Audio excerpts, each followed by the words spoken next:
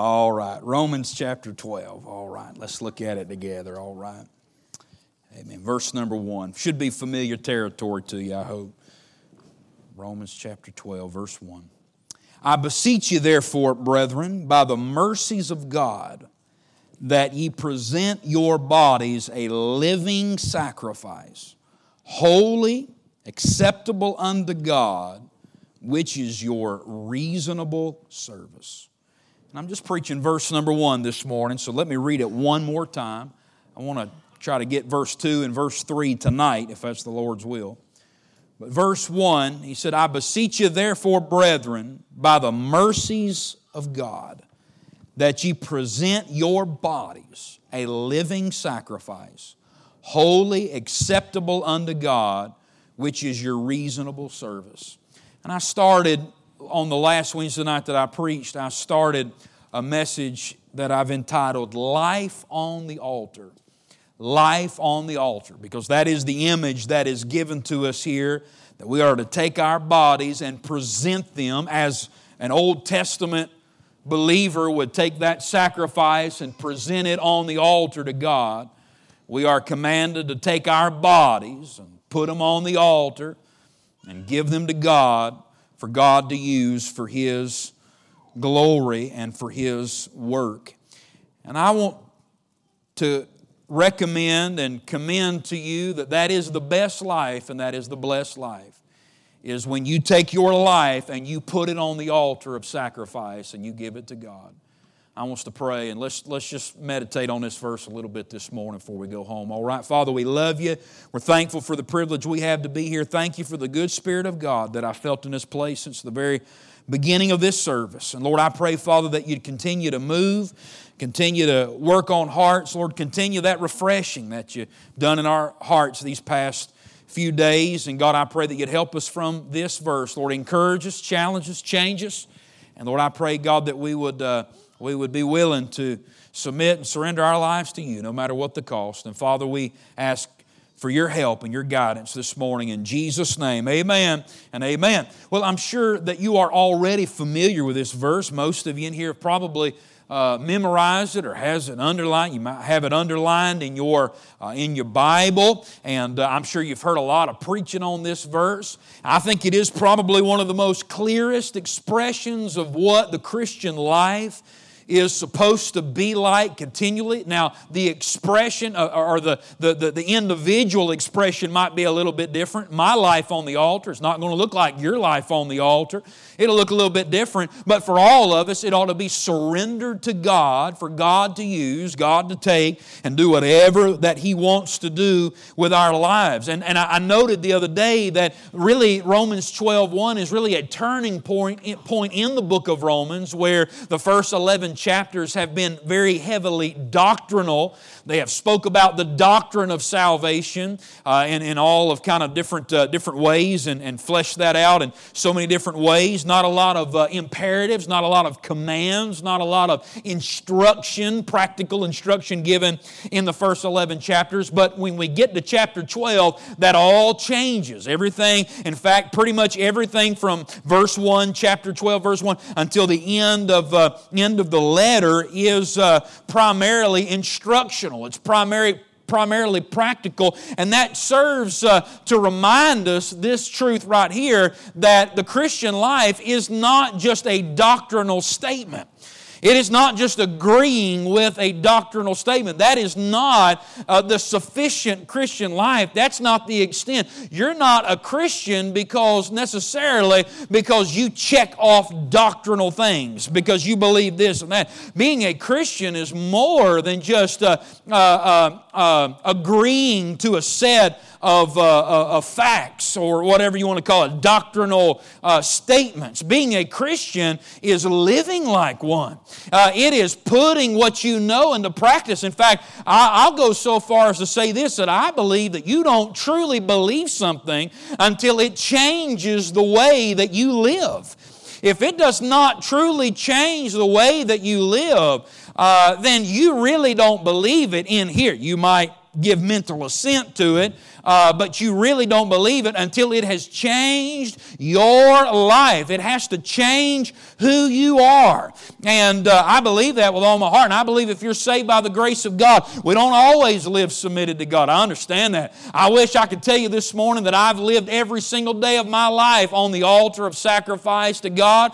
I'm going to be honest with you. There's been times that I've struggled with it, my will and God's will, and my way and God's way, and my thoughts and God's thoughts, and my word versus God's word. I've struggled with that, fear of man and fear of God, no doubt about that. But I'm going to tell you something. Since God has saved my soul, there is a desire down in the deep recesses of my heart. I want to please God. I want to live for God. I want to be sold out and surrendered to God. I want God to use my life and take me and do something for His glory. I want to take my hands off of it and let God have His way. That's what I want. I'm not saying I always am there, but that's what I want. And I found out that my life is always better. And my life always makes more sense when it has been placed on the altar of sacrifice, given to God. I said this the other day, and I'll get if I don't move on, I'm not going to get any further than I did last time. But I do want to say this: that we spend a lot of time, and it seems like church these days is primarily focused on what we can get from God. When it seems like to me the clear emphasis in Scripture is not getting something from God, but it is giving something to God, giving ourselves to God. And it is realizing what God has already given to us. Can I tell you, we already have everything that we need in the Lord Jesus Christ. When God gave you what you have, God gave you salvation. He gave you everything that pertains to life and godliness. And yet, sometimes we come in church wanting something different, wanting something new, wanting something out of the ordinary. But can I tell you that what you already know that God has given to you, that is where your survival lies. That is where your success lies. That is where your satisfaction lies. What you are longing for is probably in something that you have already got. You don't need something new from God. You just need God to make fresh what He's already given to you. And then you need to take your life and take who you are and what you have, and you need to give that to God. I promise you that. I've seen people make, profession of, and say, well, I need to get saved again. I need to get saved, and maybe I'm not saved. When all actuality, you don't need to get saved again. Now, if the Holy Ghost tells you you're lost, you need to get saved. No matter what the preacher says. But I'm here to tell you, most of the time when you really talk to somebody and deal with them, you'll find out that really it's not that they need to get saved, it's that they need to surrender their life to God. And they feel that conviction. It's not that they need to get saved. It's that they need to give their life to God, put their life on the altar of sacrifice. There's some part of their life that has been left unsurrendered to God. Now, I know this ain't popular preaching, but listen to me. This is what's going to help you. This is what you need. This is what you need. And I don't have a list. I think some people think that when a preacher gets ordained, they hand him a list of things he's supposed to preach on, because every preacher seems to preach on the same list. Isn't that right? I don't have a list, but I'm going to tell you something. The Holy Ghost has a list for you. And you probably know what it is that you need to put on the altar and what you need to surrender to God this morning. The Holy Ghost is dealing with you about it. But let me just give you a couple thoughts here from the Word of God, from this one verse right here.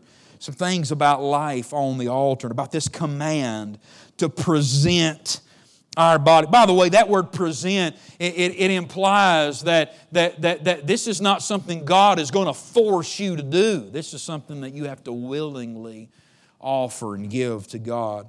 And I talked about, and this is really where we got stuck the other day, and I'm going to hit it and just move on. But he talks about, first of all, I want you to notice this. I called it this, the requirement in this command.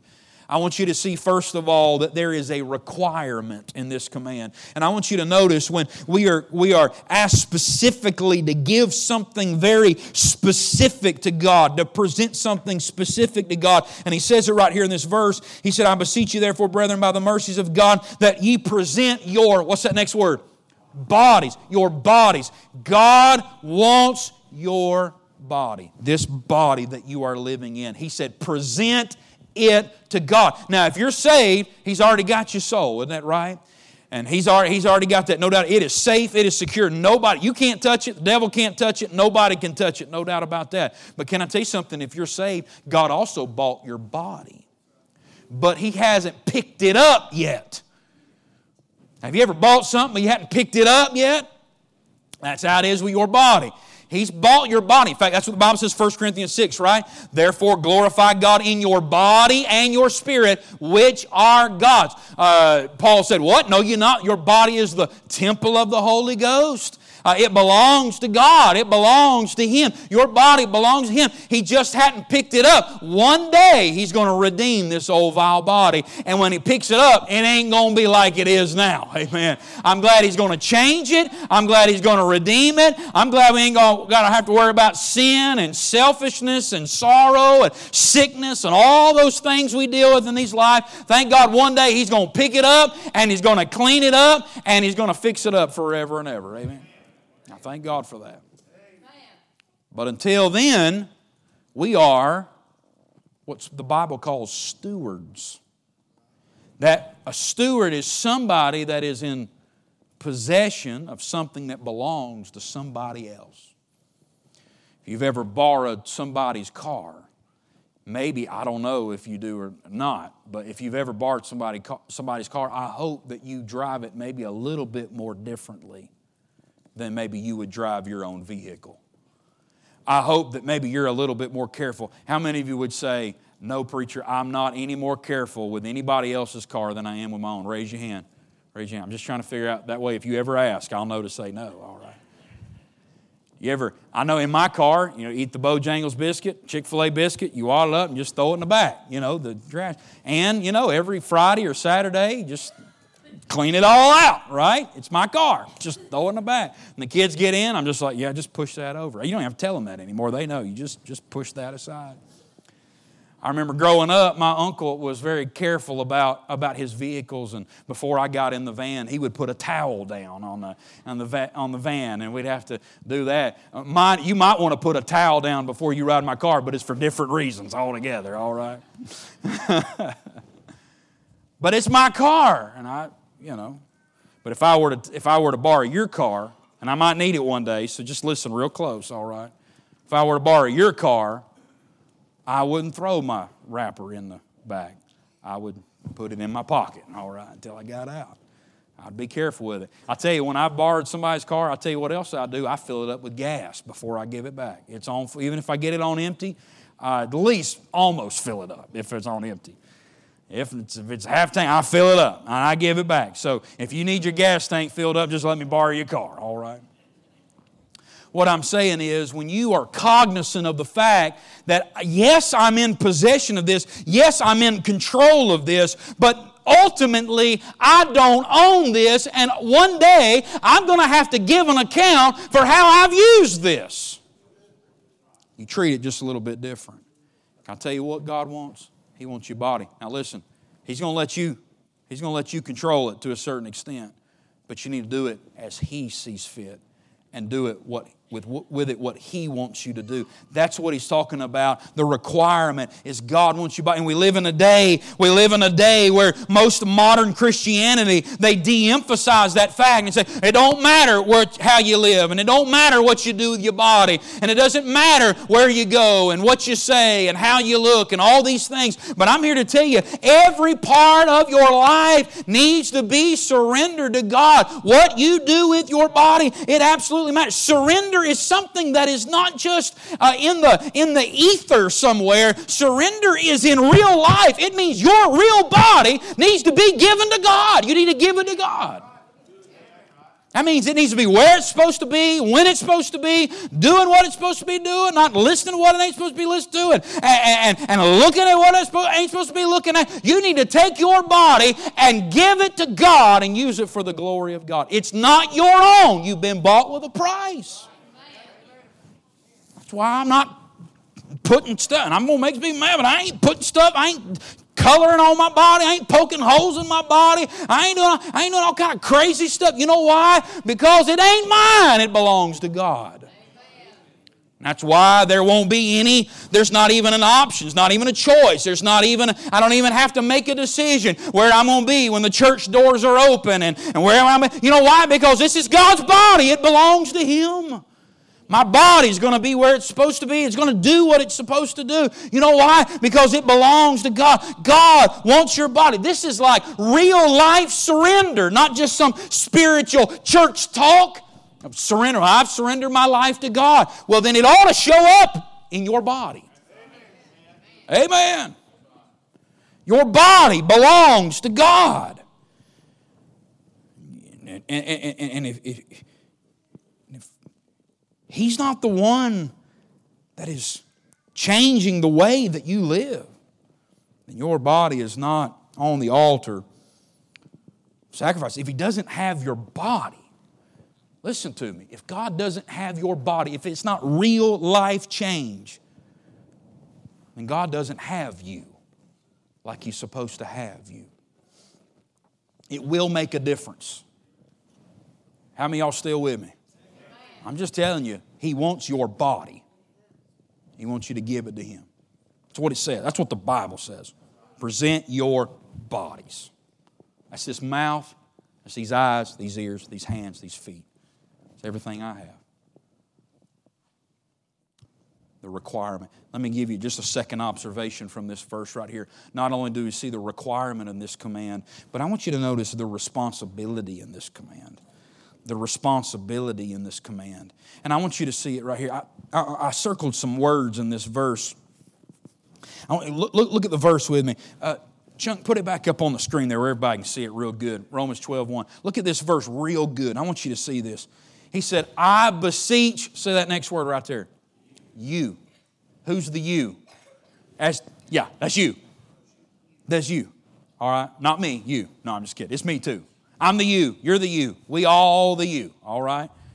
I beseech you, therefore, brethren, by the mercies of God that, here it is again, here's these pronouns. We're looking up, we're defining some pronouns here. You ready? Here it is. That what? Ye. When the Bible says ye, we would say it like this. Y'all. That's all y'all. All right? I beseech you, personally, that ye, all of you, present your bodies a living sacrifice, wholly acceptable unto God, which is, here it is, ready? Your reasonable service. I think we missed another one, didn't we? Your bodies. In fact, that's the one I want you to circle more than any of them. That ye present what? Your bodies. I know this is obvious, but I need to make this observation right here, and that is the responsibility of presenting your body a living sacrifice to God. I want you to know who that responsibility is on. Who's it on? It's on you. Look in the mirror. By the way, and I know this is probably the most common advice that I give out on a regular basis more than anything else. When I'm counting, because it doesn't matter. It doesn't matter what you're struggling with. It doesn't matter where you're at. A lot of times in marriage counseling, I use this more than anything else. This is what I say more than anything else. And it's this principle right here. And it's, you ready? It's very profound. Here it is. You control one person. Now, you might impact and influence a lot of people. But ultimately, at the end of the day, how many people do you control? One person. That's it. You only control one person. Listen, I only control one body. Now, I have a family. I have kids. I try to make sure their bodies are where they're supposed to be. I try to make sure their bodies are still breathing. That's one of the biggest things about being a parent, ain't that right? Just try to keep them alive. Say amen right there. Just try to keep them. I got one now. The other ones have got over it, but that new one, they have like a death wish, They want to. That boy, I don't know if he's suicidal or what the deal is. That boy, he can just be on a table or on the couch or just wherever, anywhere. He just head first, just whoosh. He just wants to dive off. If you take your hands off him for 2 seconds, he says whoosh, just head first, boom, just wants to dive, like it's a swimming pool, but it ain't. And he's learned that a time or two. If you don't keep your hand, he just jumps. He just jumps. But anyway. So I'm trying to keep their bodies breathing. But ultimately, did you know that even with my children, at the end of the day, I can't even control every part of them. My wife, Lord knows, I can't control her. Amen. She controls me. No, I'm just kidding. I'm kidding, all right. But, man, at the end, I control one person. Isn't it true? It's just human nature. You see this in the Bible. You see this in the book of Genesis. You see this in our life this morning probably. You can figure it out probably in your life this morning. Isn't it true? We blame so many other people for a lot of things. Am I the only one that notices that? In fact, it's permeated our culture maybe in a time more than it's ever been. I don't know. I've only lived for 35 years, so I can't really tell you. But I know it's bad right now. Everybody is a victim. Everybody is a victim of circumstance and a victim of somebody else. And, well, the only reason I did this is because somebody did that. And they get off the hook with the court system because they can blame a mama or a doctor or a therapist or a pill or a bottle or a needle or whatever, and everybody blames somebody else. But can I tell you something, friend? You'll never get anywhere in life, and you certainly won't advance in the Christian life until you start taking responsibility and realize that you only control one person, and if you're not surrendered to God right now at 11:52 on a Sunday morning, if right this very moment you're not surrendered to God, it ain't nobody's fault but your own. Because you have been commissioned and called and commanded by God that you present your body a living sacrifice. Your body. I wish I could make other people get right with God. I would. I wish I had the power to pick somebody up and say, just drag them down the altar. Where am I going? You're going on the altar is where you're going. Boom. What am I doing here? You're a living sacrifice. Shut up. Shut up and serve God. Quit doing all that stuff you're doing and just do right. Wish I could do that. I'd drag a bunch of people. Heather probably dragged me to the altar. Amen. But you know, at the end of the day, I can't make you do anything. I can't make you do it. You can't make me do it. It's your responsibility. And when you stand before God one day, you'll have to give an account for you. And all them people are blaming, well, that church hurt me, and those people hurt me, and those people don't like me. And all that might be true. I'm not saying they didn't hurt you. You stick around, you're going to get hurt, neighbor. It's just part of church life. But it don't matter. Your surrender, your relationship with God, is your responsibility. And you have been commanded by the God of glory to take your body and you personally give it to God. You can't blame nobody else. It ain't the devil made me do it. It ain't this temptation. It ain't, well, that's just, my family tree. That's just how we are. No. Listen, it is your responsibility. So we said, just flip over a couple pages. I think we read this the other day. 2 Corinthians 5. I wasn't sure if I was going to read it or not, but I think I will. 2 Corinthians 5, we read some of this the other day, but I think this verse fits in right here again. Let's read it again. 2 Corinthians 5 is all about your body. It's called an earthly tabernacle. It's talking about how we'll get a new body one day. How many of you know that old Red Book song, I'll have a new body? I'll have a new body, praise the Lord. I'll have a new wife. No, it's life, is what it is, sorry. I'll have a new body. That's what it's 2 Corinthians 5. It's talking about a new body. But in the meantime, between now until we get that new body, look what he says. Look at verse number 9. He said, wherefore we labor. We work. That whether present or absent, and you got to read the previous verses to get that. Present with the Lord, that's when we get the new body. Right now, we're absent. We're in the absent category. That means we are not physically in the presence of God right now. We're not physically in the presence of our Lord just yet. Now, we will be one day. Now, we have Him with us. He's always with us, but we're not physically, bodily in His presence like we will be one day in this regard. Does that make sense? We're absent. He said, wherefore we labor, that whether present or absent, we may be what? Accepted of Him. Now that acceptable, that's the kind of language he's using in Romans 12, ain't it? that we may, holy, acceptable unto God, which is our reasonable service. And then he's going to talk about in the next verse, the will of God, which is good and acceptable and perfect. That was something that is accepted. Now, in Christ, positionally, we're accepted. Thank God for that. You don't have to do anything else. But there is a practical side of this Christian life where I want to walk acceptable to God in a way that is pleasing to the Lord. Is that in your heart? Do you want to do that as well? He said that whether present or absent, we may be accepted to Him. Now look at verse number 10. For we must all appear before the judgment seat of Christ, that everyone may receive the things done in His what? His body, according to that He hath done, whether it be good or bad. You're going to have to give it. You are responsible. It ain't going to be you and so standing there in front of God. You're going to have to give an account for the things that you've done in your body. That's what the Bible says.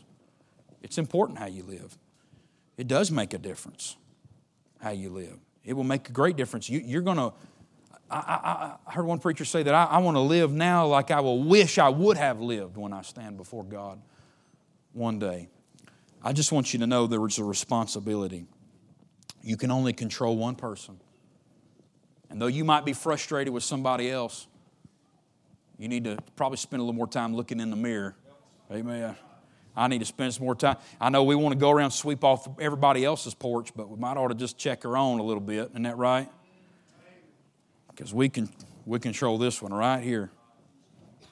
There's a responsibility. Let me give you one last thought out of Romans 12:1, and then I'm done. Not only is there the requirement in this command and the responsibility in this command, but lastly, I want you to see the rationale of this command, the reasoning, the rationale. Look, what's the basis for Paul's claim? Why would he give such a command? Why would he say, hey, this is what you need to do. This is how you need to live. Why? How in the world could he make something? That's a bold claim. Take your body and give it to God. Forsake everything you want and what you're going to do and just give everything you have to God. Why in the world could Paul make such an extreme demand on our life? How could God make such an extreme demand on our life? Well, he tells us at the end of verse number 12, he says it's your reasonable service. That word reasonable, do you know what that means? It means that which agrees with reason. It means that which it is consistent with logic. It's sensible. It literally means this, that for you to take your body and give it to God and let God have your life to do with it whatever He wants to with it, listen, Paul said, it just makes sense. Now, the world would have you to think what? You're crazy. I want you to know, the world thinks we're crazy. Sunday morning, we're sitting in here, listening to some guy open up a book that's thousands of years old, and he's screaming and hollering at you about it. That's weird. Y'all are all crazy, according to this world. Isn't that right? For you to take your life and sacrifice and surrender to God and give God all of you and give God your life, that's crazy. Why would you do that? Paul said, no.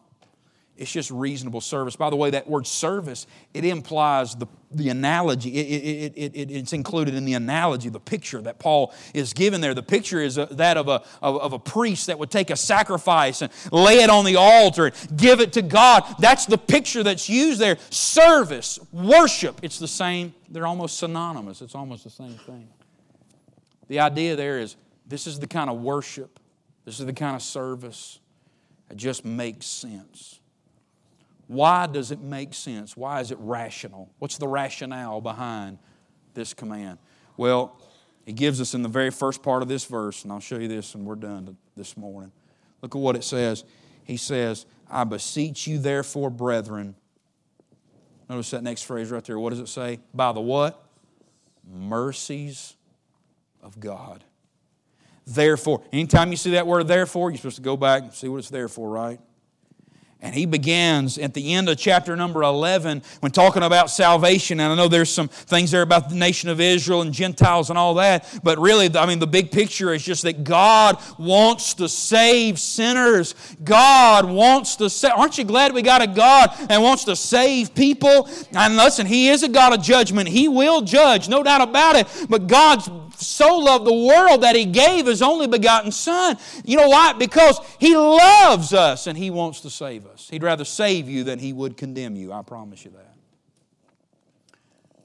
We have a God that wants, and that's really what the end of Romans 11 is about. He's reconciling these things about the nation of Israel and all these things. But really, when it comes down to it, look at verse number 30 of Romans chapter number 11. He speaks about the mercy of God. He says, "For as ye," talking about us Gentiles, "in times past have not believed God." How many of y'all remember a time in the past when you did not believe God? Y'all remember that?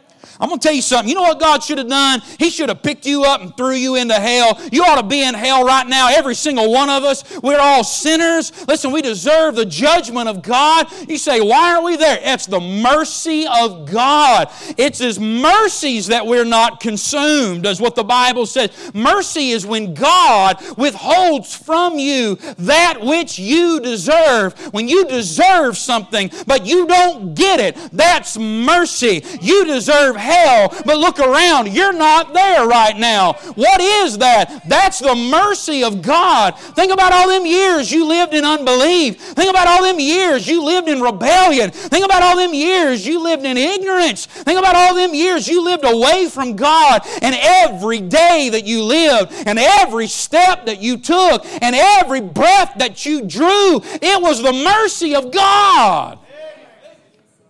And then God came to you one time, 2 times, 3 times, I don't know how many times, and pricked your heart and convicted you and convinced you. And you remember that day you called on Him and got saved, and He let all of heaven flood your soul, and He changed your life, and He changed your destination. Does anybody know what I'm talking about this morning? You say, what is that? That's the mercy of God. Now look around. He did for you what nobody else could. He did for you what nobody else would. He did for you what nobody else should have. If He'd have let us die and go to hell, He'd have still been God and been a just God. That's what we deserve. And then He picked you up off the trash heap of humanity, and He saved your soul, and He changed your life, and every blessing that you have is an overflow of what God has done in your heart and in your life. Look around. And then we're going to bow up at God and say, what right do you have to me? What? He's given you everything. He's given you everything that you got. He's given me everything. I don't have one thing that He hasn't given to me. There ain't one thing I've conjured up on my own. Everything I have is from Him. Why wouldn't I take everything I got and give it back to Him? Paul said, I'm not just asking you to do this all just out of the blue. This ain't somebody you've never met. This isn't somebody that's never done anything for you. Doesn't it make sense? He gave Himself for you. Why don't you give yourself to Him? I'm going to tell you something about God. You give yourself to Him, listen, He'll be a debtor to no man. He's not like the devil. The devil wants your body too. He's not like the world. The world wants your body too. But let me tell you why they want it. Because they want to use you and abuse you, and they want to squeeze everything they can out of you, and then they'll pick you up and they'll throw you away. That ain't how our God is. He said, give yourself to me.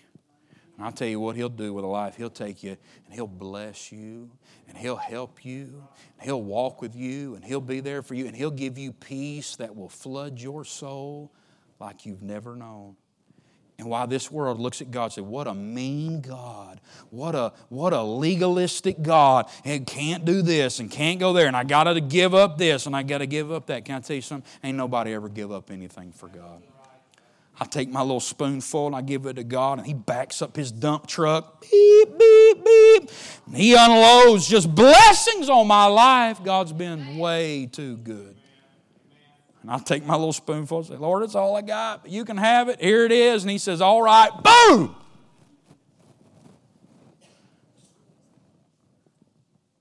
God has withheld righteous judgment from your life. And He says, hey, just give your life to me. Serve me. Love me. Worship me. I don't know. Sounds reasonable to me. Sounds reasonable to me. I mean, literally, like when we talk about, we use that phrase, it's the least I can do. It's the least we can do. Can I tell you, if that's not applicable here, I don't know where it is. It's literally giving Him. It might be the most we can do, but it's the least we can do. Is to give God our life. Put our life on the altar. Here's the thing. He don't want you to die for Him. That's not what He's asking here. Now, it may come to that one of these days. I don't know. In this country. But He said, I just want you to be a living. He said, come to me. An altar is a place where you die, but that's what you'll find in the Christian life. When you die, that's really when you start to live. If you're living your life for yourself, you ain't really living. You ain't living until you live life on the altar.